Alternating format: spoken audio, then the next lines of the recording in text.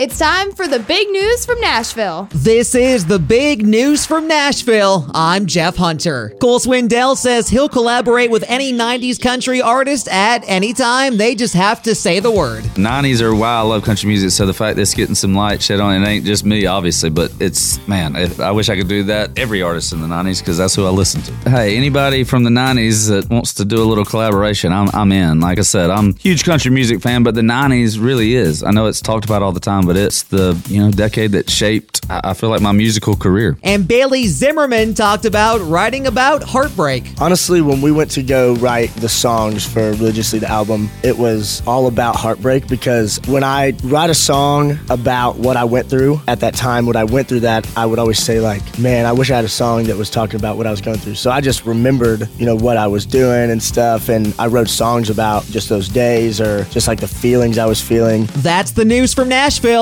I'm Jeff Hunter.